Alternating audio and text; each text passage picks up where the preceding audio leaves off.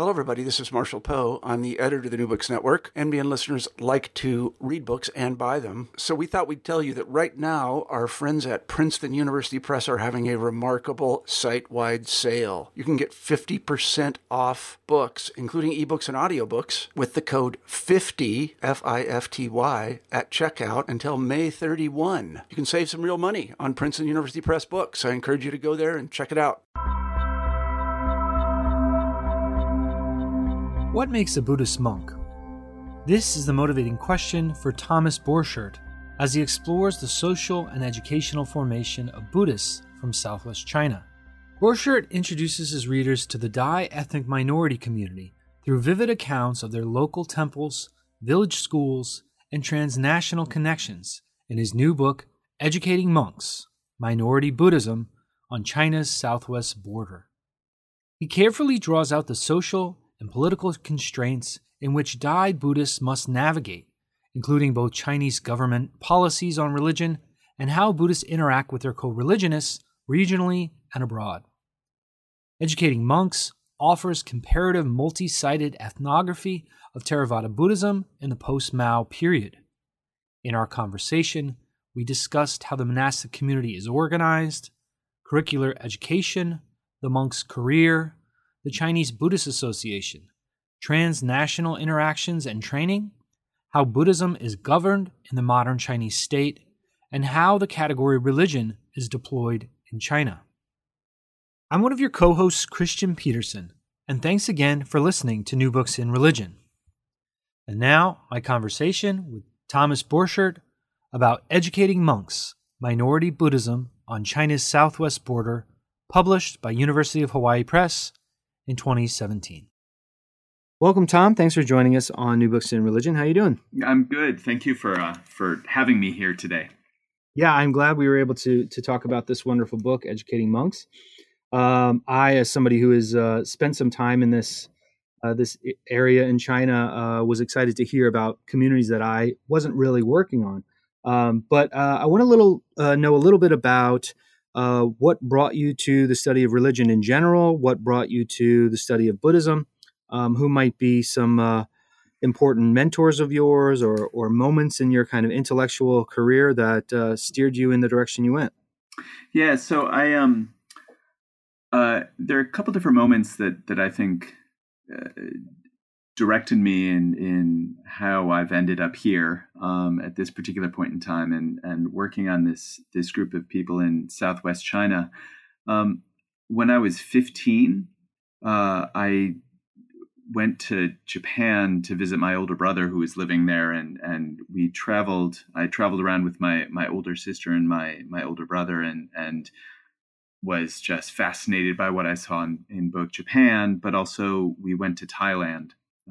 Where again, I'm a kid from Cleveland and was just kind of shocked by all the things that were going on there. So when I got to college, I studied Chinese because I went to Swarthmore College and they didn't offer Japanese at the time. And I studied with a guy named Don Swearer, who is a scholar of Buddhism in Thailand, and he really encouraged me after I graduated from college to go to visit both this place called Sipsong Bana in Southwest China, because he knew I'd studied Chinese, but also that it was a place it was a place that was part of China, but it also had a bunch of folks who were practicing Theravada Buddhism, and I'd studied Theravada Buddhism with him in college. This kind of crystallized though at a couple of different moments in the couple of years after I graduated. Don was doing research in Chiang Mai at the time, and I had asked him if there were any opportunities to work in Chiang Mai or in Bangkok that he knew about, and he found me a job teaching English to novice monks at a monastic high school in Chiang Mai. And this is in the early 90s. So I spent about 6 months doing that. And when I first got there, I had this like overwhelming sense of awe, like, oh my gosh, these are these novices. They're on this religious quest to find, something. I was living in a monastery at the time, because I could live there for free, in exchange for teaching English at the monastery. And so I'm like living in this romantic world of northern Thailand, and one day these novices come up to me after class, and they say, Mr. Tom, can we talk with you about something? And I say, of course. And here I'm expecting some interesting, rich conversation about their religious life, and they're like, Mr. Tom, do you know the song "I Swear" by All for One? And I'm like, why, no, I've never heard this song "I Swear" by All for One. And they start breaking into 2 or 3 part harmonies, singing this song to me.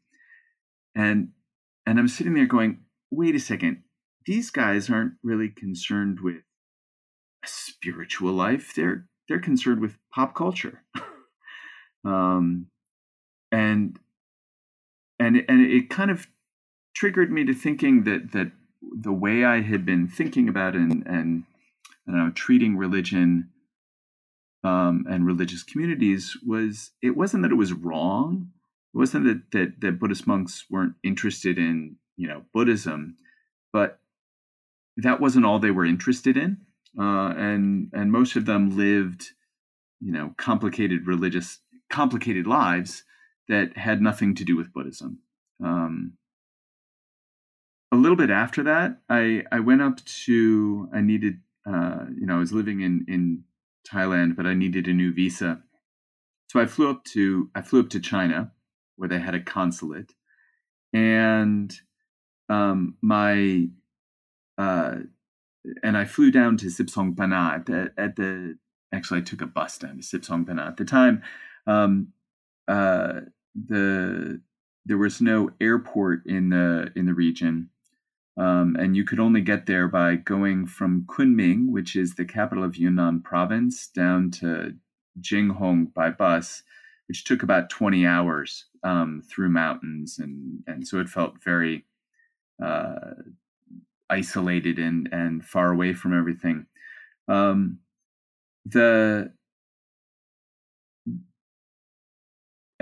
So I spent a couple days there while I was getting my visa, and I wandered around and went to temples, and this was the same time I was teaching novice monks English at a monastic high school in Thailand.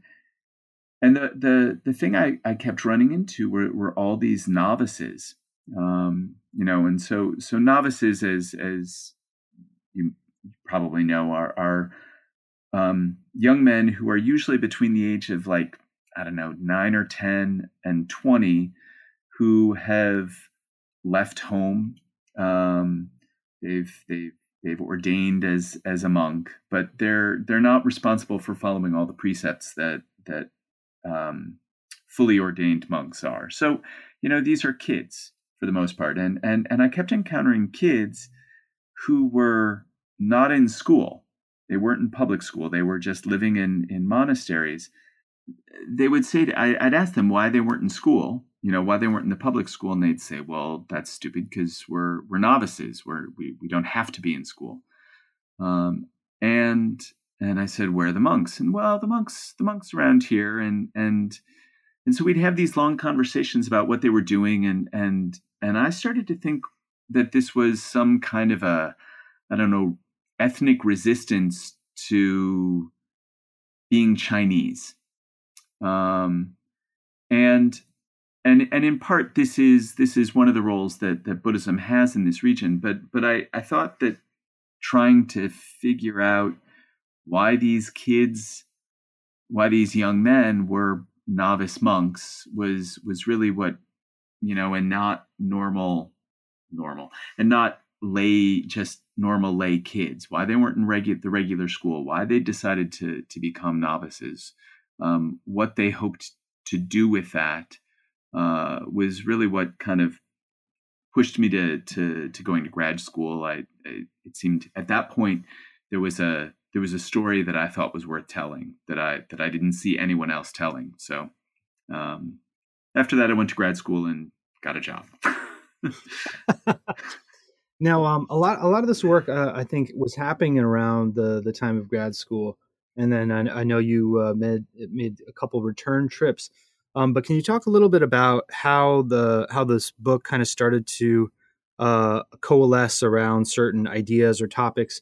I know you're doing work there and you're experiencing life in southwestern China. But when did you really kind of get a grasp of kind of these multiple layers of monk education and state and religious group kind of interaction? When did these themes start to kind of pull together for you?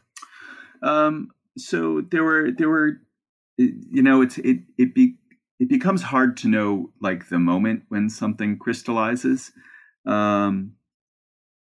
because my first real research trip to Sipsongpanna was in probably 98. And my most recent trip that affected this book in some ways was in 2011. I think the 1990s, there was a lot of discussion that was going on in the broader academic community, both about nationalism and the effect of nationalism that had to do with the collapse of Yugoslavia and the end of the Cold War.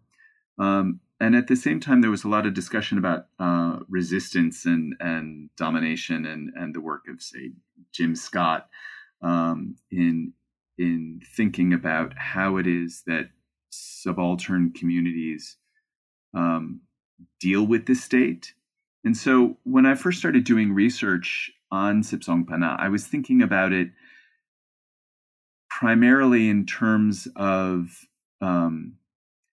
nationalism, national identity, the way in which religion gets articulated in China, and it also, I mean, there are a couple other things that are going on in China at the same time.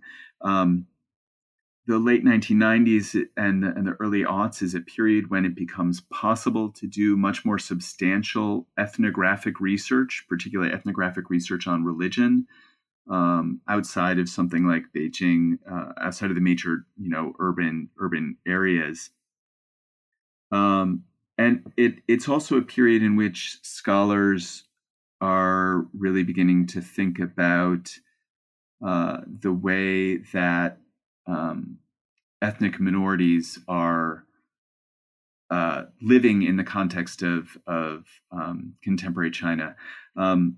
Again, one of the important kind of basic facts around the work that I've done in Sipsongpanna is the fact that China is a multi-nationality state, a multi-ethnic state, where there are some 55 different ethnic minorities that are recognized by the national government. And while the Han are the vast majority of the population, there are still, I don't know if it's like 10 to 15% of the population are ethnic minorities, then we're talking about 150 million people. And the vast majority of these people are situated around the borders of China, as are the Daizhu, the folks that I've worked with the most. So within China, national minorities become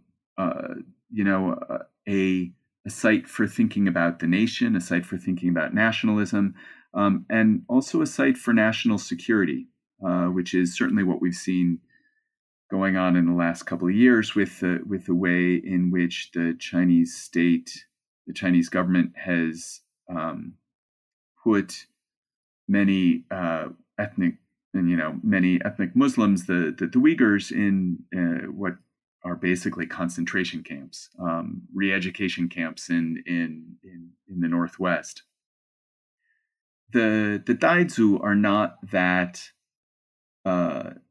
politically sensitive.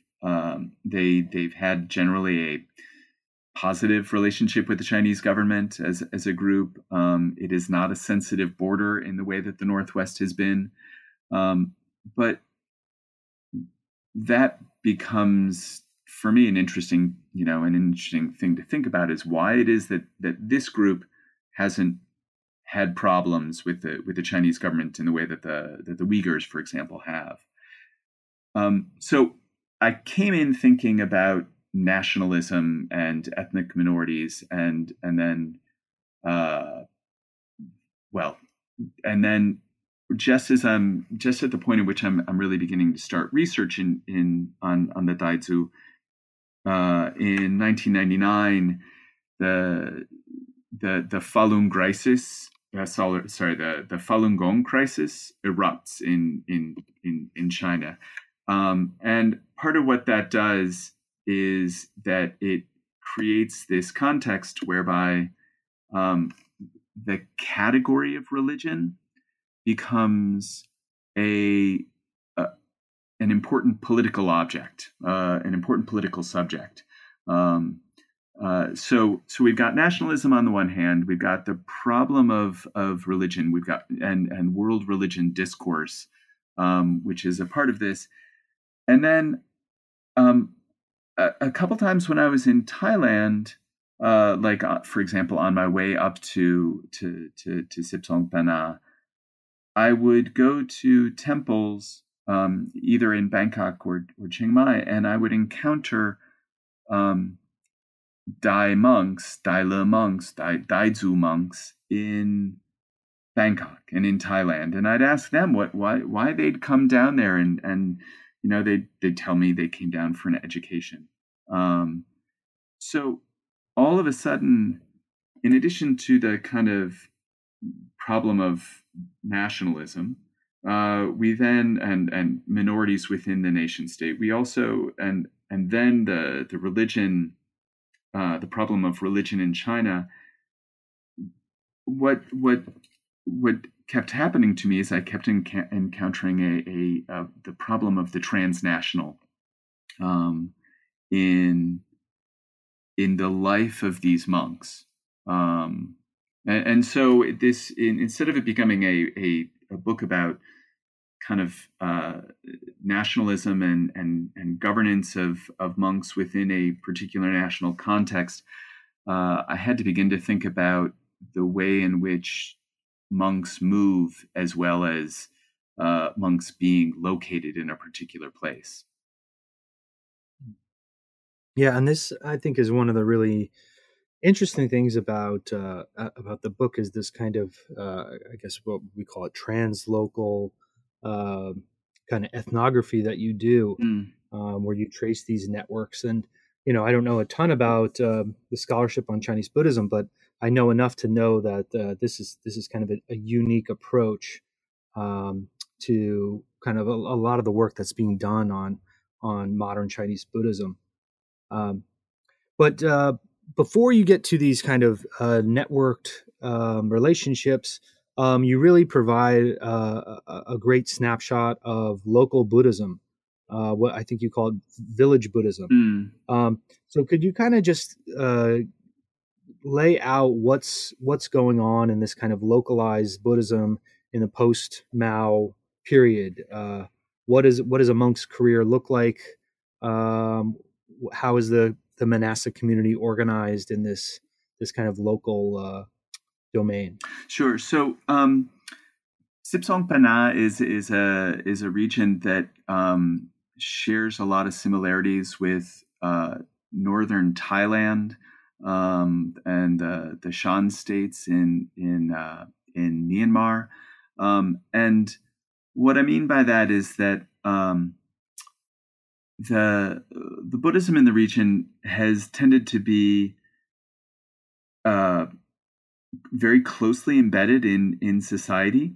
They practice temporary ordination. So what that means is that a young man might ordain as a novice or as a fully ordained monk for a short period of time, and then disrobe, become a lay person again without any difficulties, without any social consequences. Or he could remain in robes for his entire life.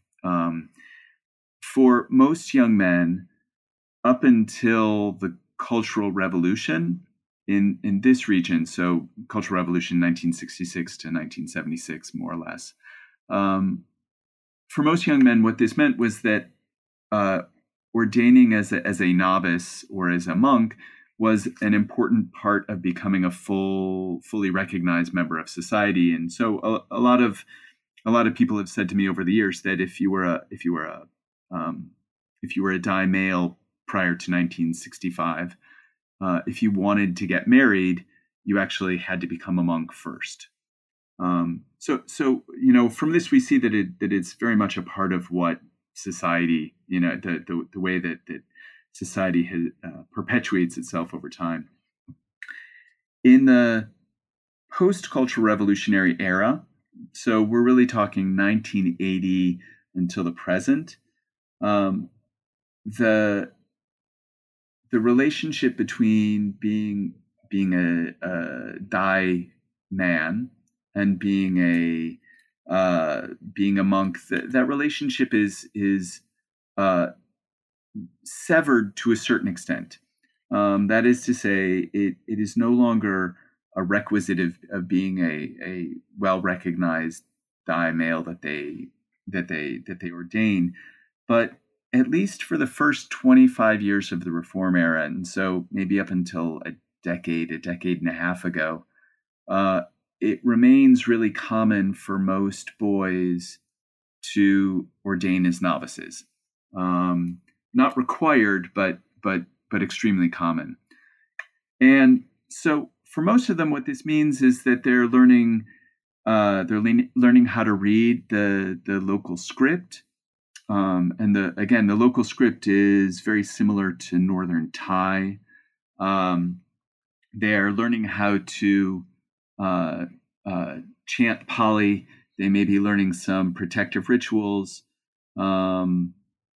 And depending on the temple that they live in and the abbot of the temple, they may end up learning a whole lot more. And so they do this. They're in robes, living in the temple for a couple of years, and then most of them will disrobe. One of the things that's also going on, and I talk about this a little bit later in the book, when I'm talking about education more specifically, is that you've got these pressures from the Chinese state and just the economic development going on in China that have an impact on the way that Dai men, that Buddhism is situated into Dai society.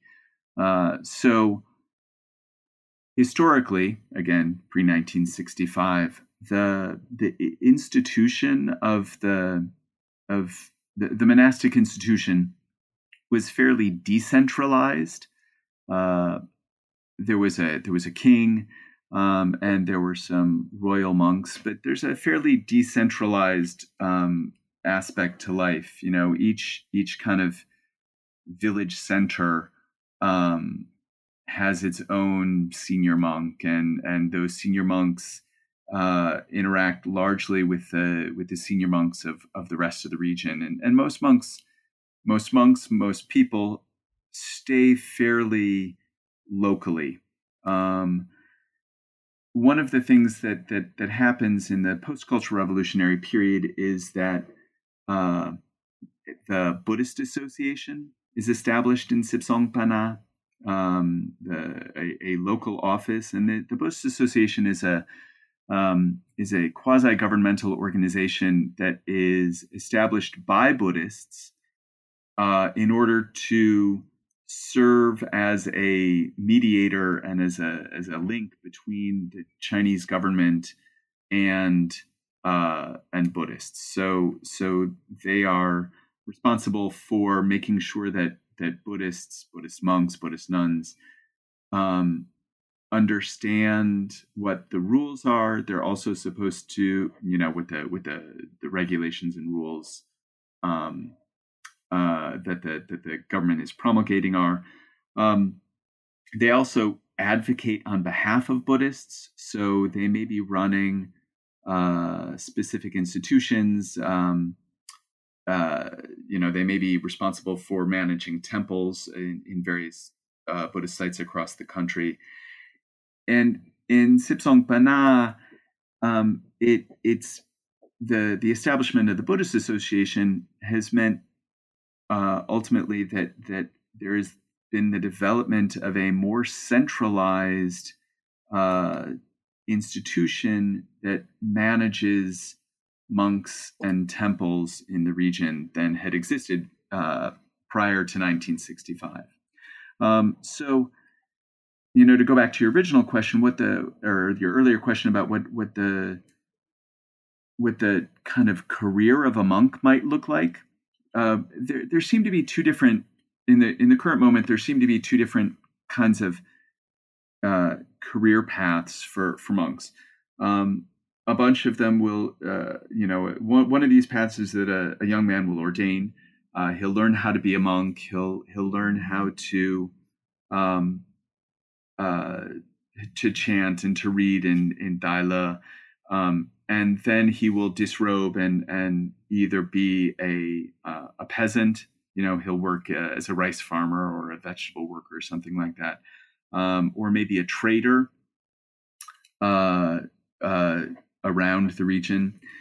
The other pathway is that they will tend to go into a higher level of monastic education.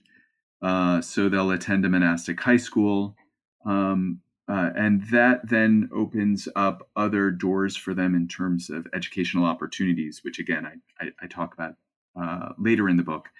And then that opens up to them a variety of other opportunities, either as a professional monk or as a monk who's received a more substantial education. But the thing that I really try to do, at least in the first part of this book, in the chapter 1, Local Monks in Sipsongpanna, is to emphasize the fact that on the one hand, you've got these kind of long-standing kind of practices of ordination and Buddhism within village life, and yet at the same time there's a long-term process of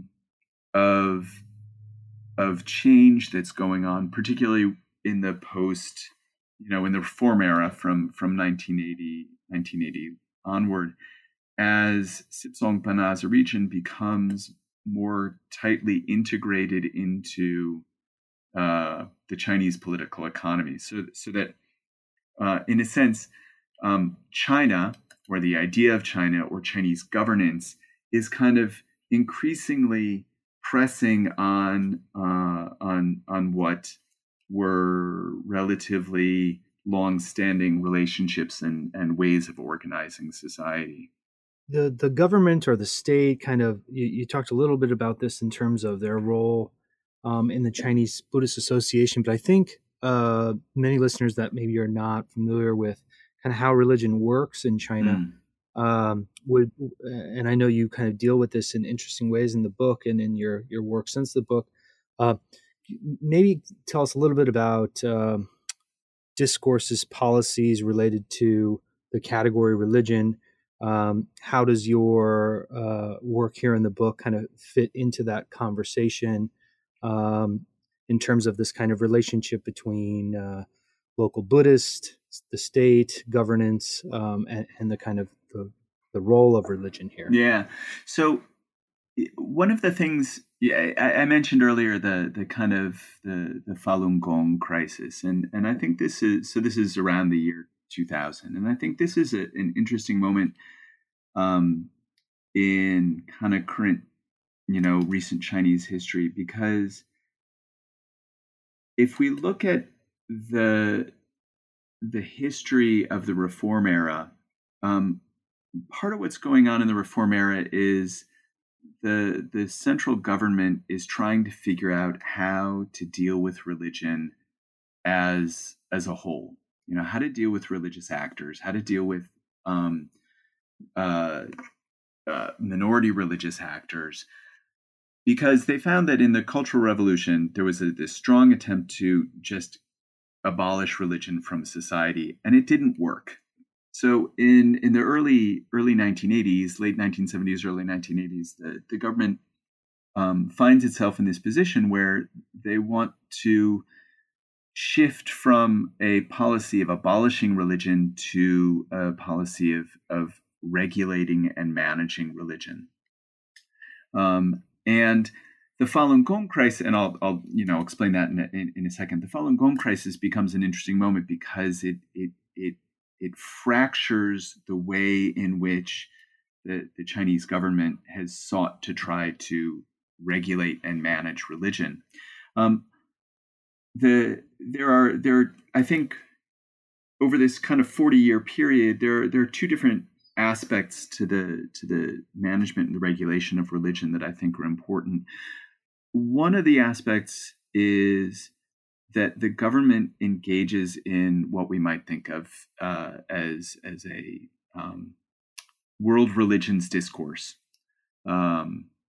They seek to define religion and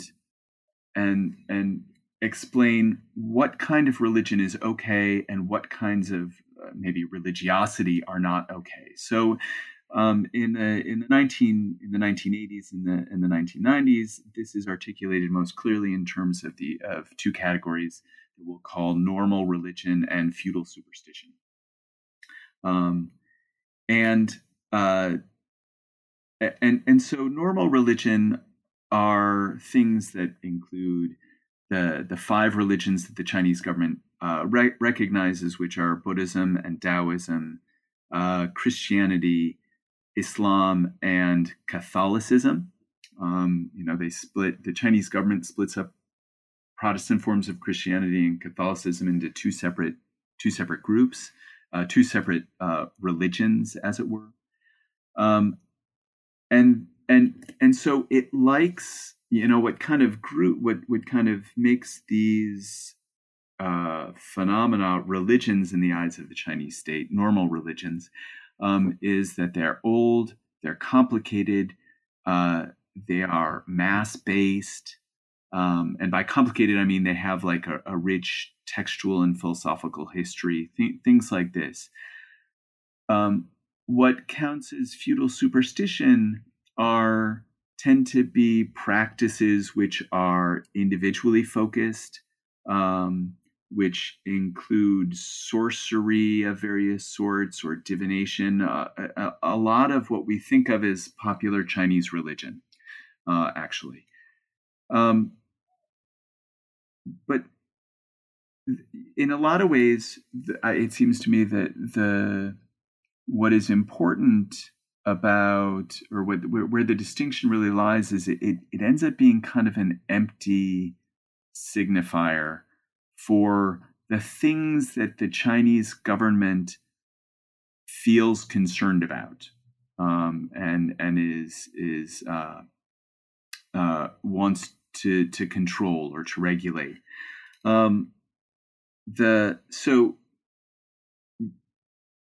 The idea about religion here, religion and feudal superstition, and then in after the crisis of the Falun Gong, the addition to these two categories of evil cults, so we have religion, feudal superstition, and evil cults, is that it establishes, or it uses discourse about religion to give the government the flexibility to engage in ideological warfare against religious phenomena that it feels uncomfortable with.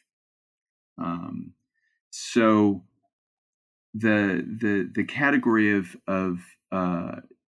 evil cults or feudal superstition can be deployed against groups that it doesn't like. So we've got, on the one hand, we've got this kind of discursive ideological way of managing and regulating religion, and on the other hand, you've got a set of institutional structures that are established to regulate religious actors as religious actors. So they include, on the one hand, organizations like the Buddhist Association, which has a national, both national offices, but also local offices, and then you've got the religious affairs bureaus, which has gone by a variety of different names over the years. During most of this millennium, it's been run by the State Administration for Religious Affairs, though that was just abolished or dissolved in the last year and folded into the United Front Work Department.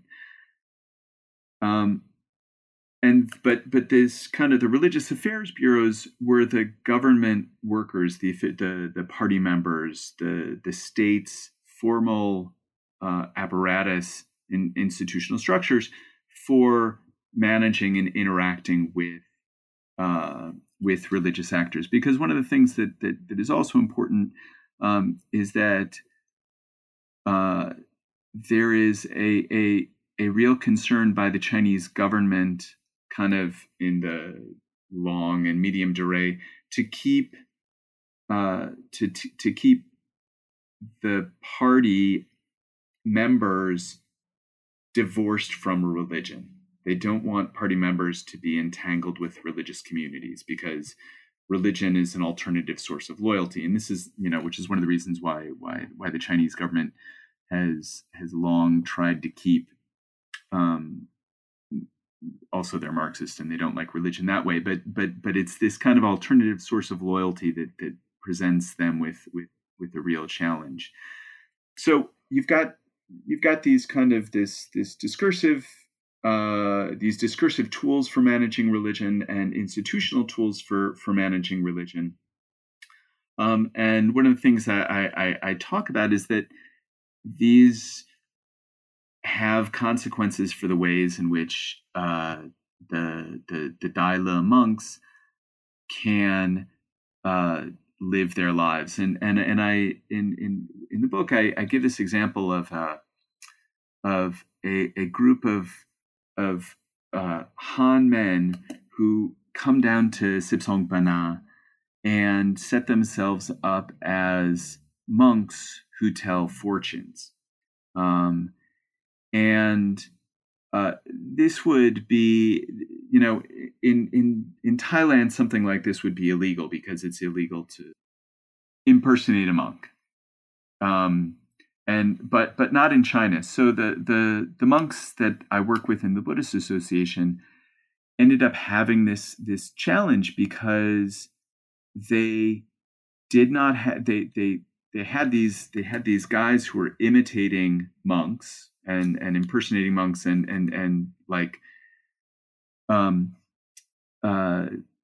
ripping off tourists as they were fortune tellers, and the monks didn't have the tools to try to get rid of them. They needed the government. They needed the government's help to to arrest these monks. And they invoked, in a lot of ways, they invoked the language that the government uses of feudal superstition and things like this to try to get the government to arrest these monks. In the end, the government arrested these monks primarily for reasons that followed the government's interests. They weren't concerned with the monks. With the monks' interests, but they were concerned that these false monks were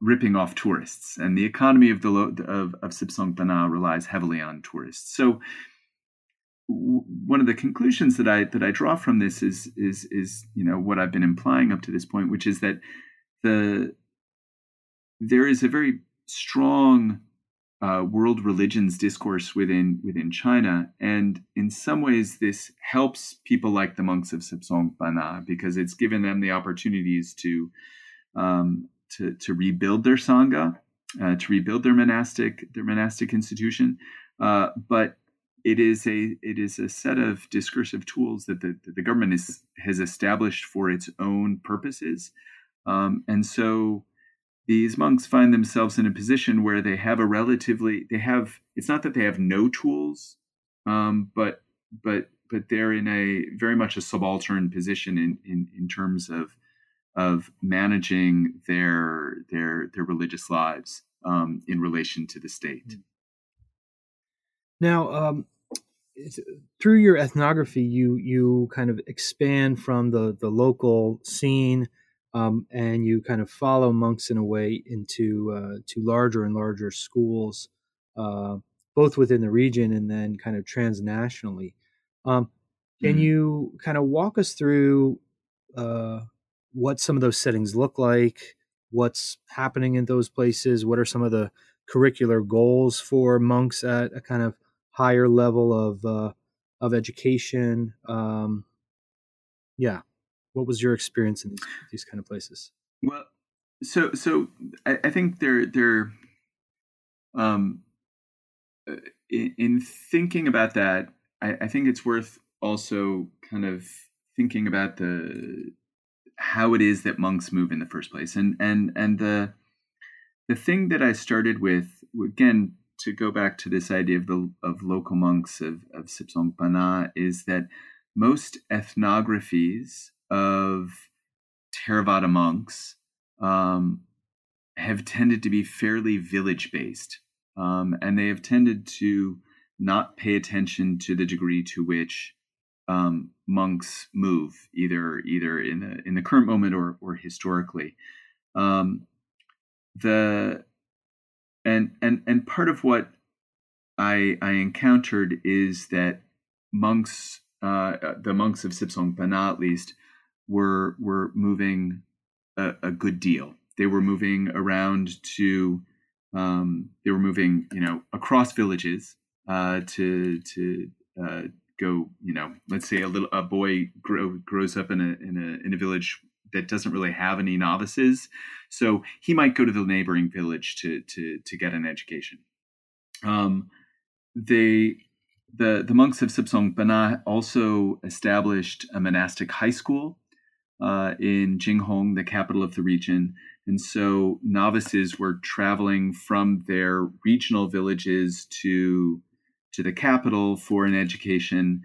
And then when they finished in that situation, when they finished at that monastic high school, the monks at the monastic high school in Jinghong at Wat Bajie would often send monks and novices to monastic schools around to a variety of different places, to the monastic schools of China. So they were sending Theravada monks from Sipsong Bana to Mahayana Foshui Yuan or Buddhist institutes, where they might get something that resembled a junior college education. But they also sent them from Sipsongpana down to Thailand, where they would go either into an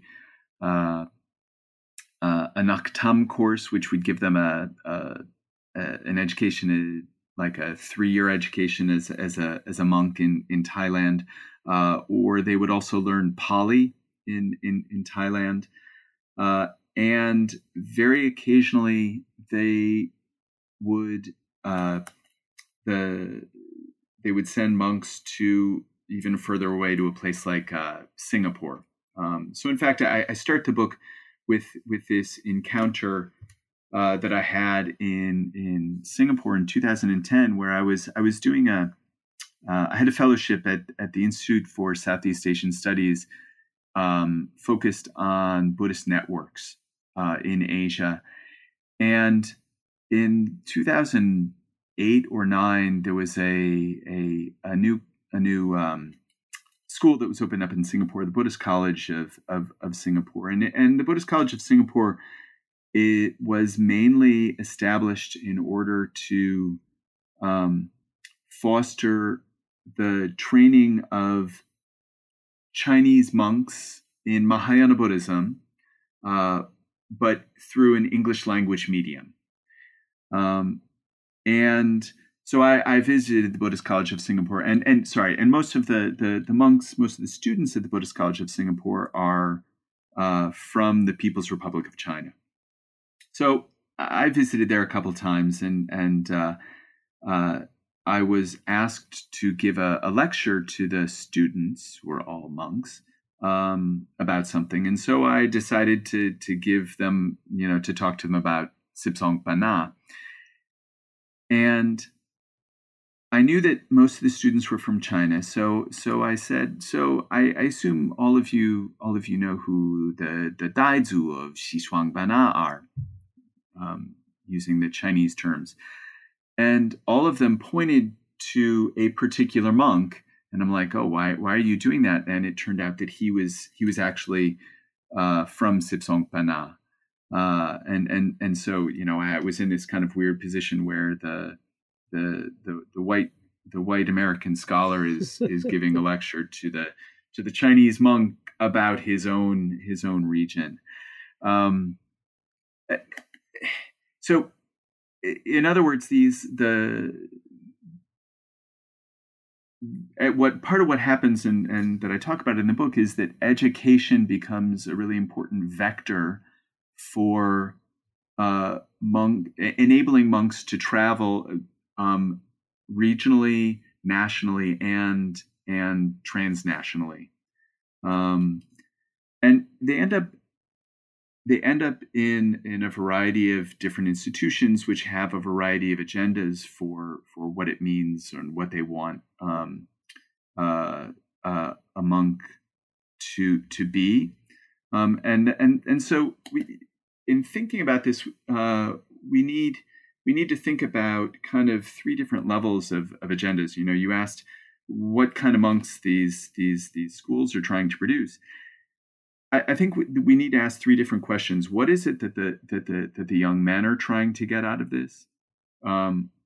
What is it that the Sangha of Sipsongpana is trying to get out of this? Because it's the Sangha of Sipsongpana, the senior monks of the region, that are sending these young men to places around China and around Asia. And then what are the institutions trying to get out of it? In terms of the first, most of these young men are simply seeking more opportunities for study. They most of them feel that they have a strong responsibility to their community to become better educated, and they see Buddhist education as a way of attaining that. The Sangha of Sipsongpana, the senior monks of the region, are really engaged, it seems to me, in this project of fostering that sense of responsibility in the novice monks, but they're also concerned with maintaining Buddhism, and they see maintaining Buddhism in the region you know, with kind of the goods, they see Buddhism as threatened by economic development, by a strong Chinese identity as opposed to a Daile identity, and they see the education system of the region as being against Buddhism and not very good. So when they're sending their young men to education places, you know, to educational institutions in Sipsongpana, in China, in Thailand, and elsewhere, what they're really trying to do, it seems to me, is develop human capital in order to maintain the Sangha of Sipsongpana. You know, they want to create a whole series of smart, well-educated men, some of whom are monks, some of whom are not monks, but all of whom feel a responsibility to Buddhism in the region. And then these, I guess we might call them transnational monastic institutes, are really very diverse in their agendas. Some of them are national institutions, so the you know, and should be seen as such. And some of them have a much broader agenda. The Foshui-yuan, the Buddhist Institutes of China, end up, it seems to me, having a very strong, having to foster in monks this ideology of Aiguo, Aijia, which means, you know, loving the country, literally means love country, love religion. But what it seems to me is being about is about a concern that comes from the state about the need to develop patriotic forms of Buddhism that are embedded in and subservient to notions of Chinese nationalism. So the young men of Sipsongpana are exposed to this. They are also exposed at the same time to some of the monastic schools of Thailand, which have that same kind of agenda of developing a Buddhism which is subservient to Thailand or deeply tied into Thai forms of nationalism. But at the same time, what you've also got going on in Thailand is this interesting effort on the part of some of the Buddhist universities, in particular, like Mahachula-Longkorn Buddhist University, to foster the notion that Mahachula-Longkorn Buddhist University is actually the center of the Buddhist world. So it becomes kind of like a modern day Nalanda University that Buddhist monks from all over the world can come and study there. So one of the interesting things that this does is that, or kind of looked at in total, we see these novices become part of multiple different kinds of Buddhist worlds, or, as you know, Buddhist ethnoscapes, where they are imagining themselves as local actors. They're imagining themselves as part of national forms of Buddhism, but they're also imagining themselves as part of translocal forms of Buddhism. And in a sense, I open and close the book with the question of what is it that makes a Buddhist monk? You know, how is a Buddhist monk produced? And in some ways, there's not a single answer, right? You know, some books or some articles that people write have this clear kind of question and an articulated answer. This book opens up with a series of layers, and I spend much of the time disentangling the layers. So in some ways, what I've done in the book is not to provide an answer of what is it that makes a Buddhist monk, but to provide, I hope that this complexifying layers of, there are a lot of different things that make a Buddhist monk, and we have to pay attention to them in their kind of their local and their personal answers to what that is. But there are these constant ways in which national politics and transnational politics also press upon the choices that these young men make, and the opportunities that are available to them. And so, as I said, there's not a single answer, but there are lots of different answers about how the contemporary Sangha is coming into being, but that we need to pay attention to all of those different layers. Yeah, and it's a wonderful book, Tom, and I think both people, of course, that are working on religion in China will benefit from it, but I think those that aren't even working on Buddhism or China should pick it up, that are in the study of religion. I think it makes some interesting contributions. So I hope they'll take a look. Me too. Yeah. Before I let you go, can you tell us a little bit about some of the stuff you're working on now? Yeah, so one of the things that I have found interesting about the Daile is the way in which they are. They have a complicated citizenship status, which is to say they are political citizens of China, but in many ways they are cultural citizens of the greater Thai world, and in particular of Thailand. And so I started as I was finishing this work, I was also beginning to think about what it means for monks to be political actors and to be political agents. We often think about monks. If we think about monks, we tend to think about them as people who are outside of the world, as otherworldly ascetics, in the kind of old Beberian terms. But monks are people, and they're often citizens,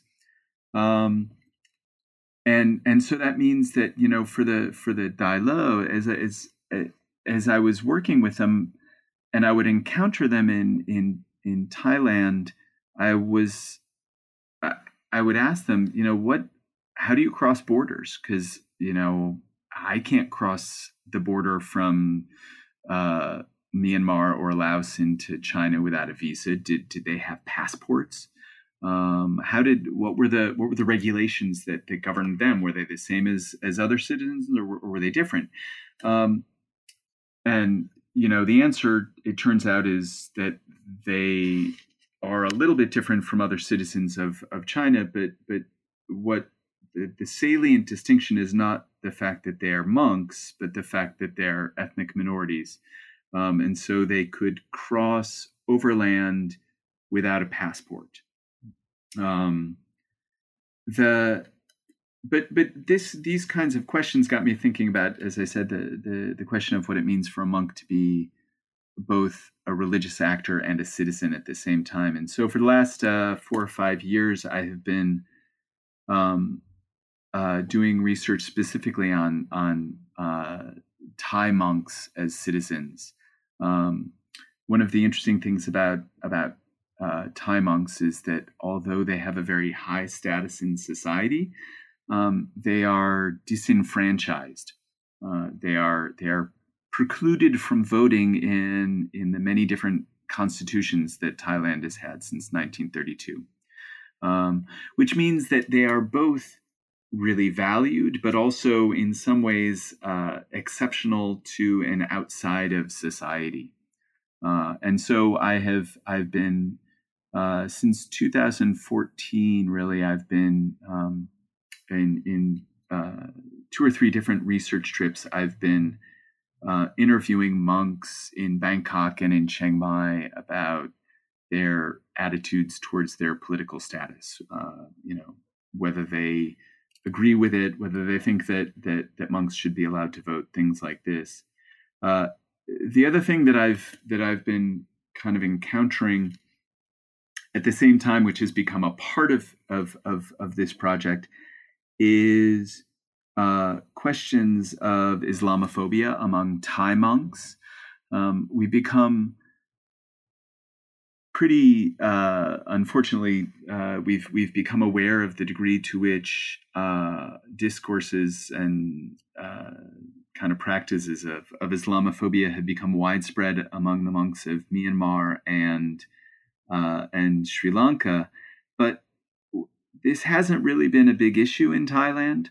But one of the things, and so like in my first work on this in 2014, I would ask monks, which is right about the same time that the crisis with the Rohingya in Myanmar was really becoming more widely known internationally.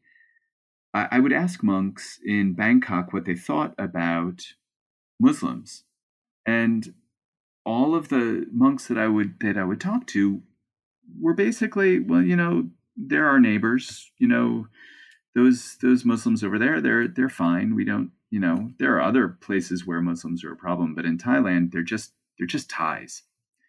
But in the last few trips that I've taken to Thailand in 2017 and 2018, I've encountered far more statements that resemble the kind of Islamophobic statements that one hears out of Myanmar, the kinds of kind of demographic anxieties that one hears, that Muslims are trying to take over the country, that they're a threat to Buddhism.